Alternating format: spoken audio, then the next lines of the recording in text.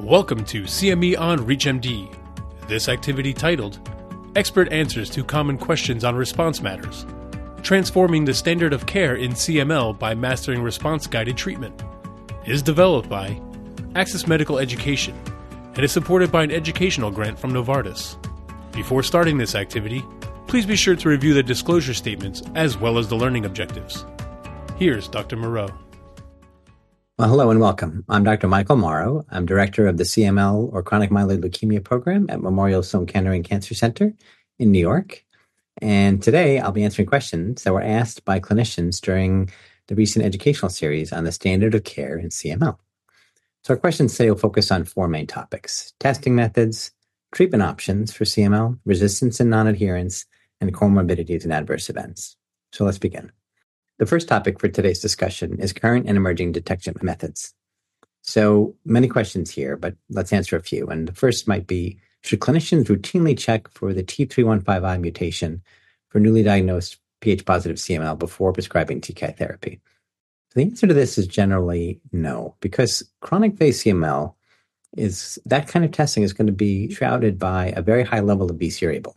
And you may have an overwhelming wild-type BCR-ABL, and you may not be able to detect a small clone. We don't necessarily frequently see mutations when this has been done. As a footnote, higher risk, definitely advanced phase, or what we now by the WHO criteria define as very high-risk chronic phase CML, which has characteristics of blast phase disease, patients with clonal evolution, maybe lymphoid blast clones by evidence by flow cytometry, those types of patients, we may want to do more extensive testing because T315I mutation may be more prevalent, for example, in blast phase disease, lymphoid blast phase disease, and certainly requires different treatment. It is only sensitive to ponatinib and asciminib therapy with regards to TKI. So there we go. Another question: are patients having baseline cardiac evaluation completed prior to beginning treatment for CML?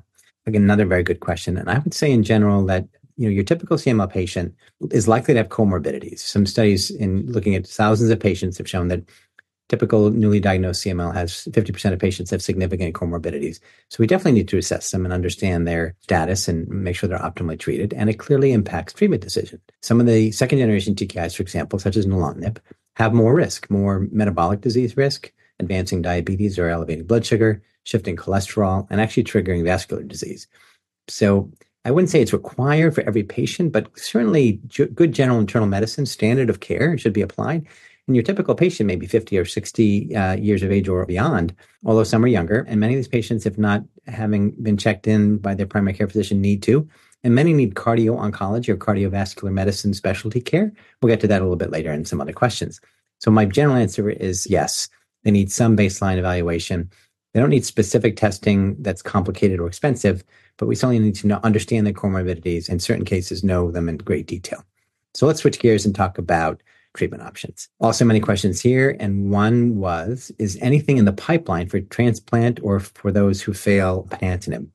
So transplantation, just in a word, is still a relevant treatment for CML. It's often cast aside, but I want to just use this opportunity to remind us all that in a patient with low risk of transplant-related morbidity, mortality, who has highly resistant CML, who remains in chronic phase, it's an opportunity because CML is highly treatable with transplant and the complications are somewhat lower and it's quite amenable to the graft versus leukemia effect. So transplantation needs to be considered in patients who are, say, on third, fourth line therapy, who aren't meeting milestones, and particularly those of younger age in whom good donors can be identified. But let's shift, because this was about treatment options, and discuss what would be relevant in the non-transplant setting.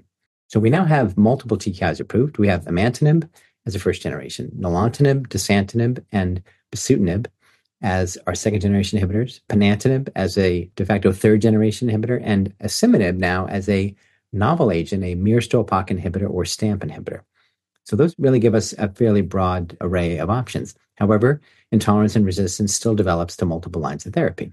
So we continue to develop new TKIs in CML, and we have to remember about transplant, and those would be the take-home messages for that question. Another question in this area was, why would a physician prescribe first-line bosutinib for high-risk chronic phase CML over dasatinib or nilotinib? I thought this would be a good opportunity to highlight the fact that bosutinib is actually a very good drug. It's quite safe. you look at comparative safety data from its early phase 1, 2, and 3 trials, it was favorable. It doesn't have a particularly severe adverse event profile. It does have specific adverse events such as gastrointestinal and hepatic complications, transaminase elevation, early onset of diarrhea that needs to be actively managed. There are some suggestions, not guidelines in the label, but perhaps the option to ramp up the dose potentially. But bosutinib as a second-generation inhibitor, had clear data that it was better than imatinib in randomized trials and is recommended by guidelines for high-risk disease or higher-risk disease. And for the right patient, if those early adverse events can be avoided or overcome, it may be a very safe and very well-tolerated drug. So I would not shy away from thinking of bosutinib as a frontline or definitely as a very confident alternative in early therapy. We know that comparative data compared to asciminib in the third line, it was a bit harder to tolerate and was less efficacious. Asciminib really was the preferred agent in the third line setting in the ASCEMBL trial. So I think, its place is evolving, but it certainly has a role still.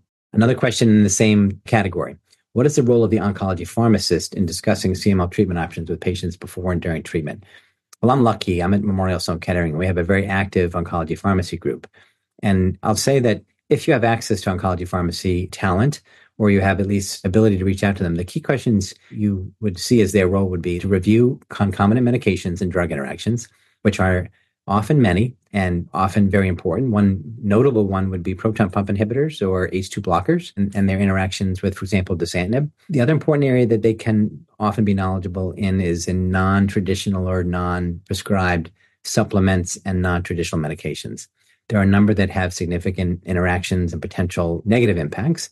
And, it's a world where many patients are seeking alternative therapeutics or alternative means to improve symptoms or manage symptoms. So I think CBD is another great example. That has a significant interaction with TKIs, and we have to avoid that. So there's definitely work to be done in that area, and the oncology pharmacist can be quite a crucial team member. Okay, third area. Let's move on to the next topic, which is resistance and non-adherence. What are the foremost challenges for patients who are resistant or intolerant to TKIs? I would say probably I would look at that question itself and say that is a common co-occurrence. We often see resistance and intolerance that are hard to separate. And if you think about it, they really are somewhat inseparable. A patient, if they're intolerant to therapy, is maybe less adherent, less able to take a therapeutic dose. And that often begets some degree of resistance or even loss of response.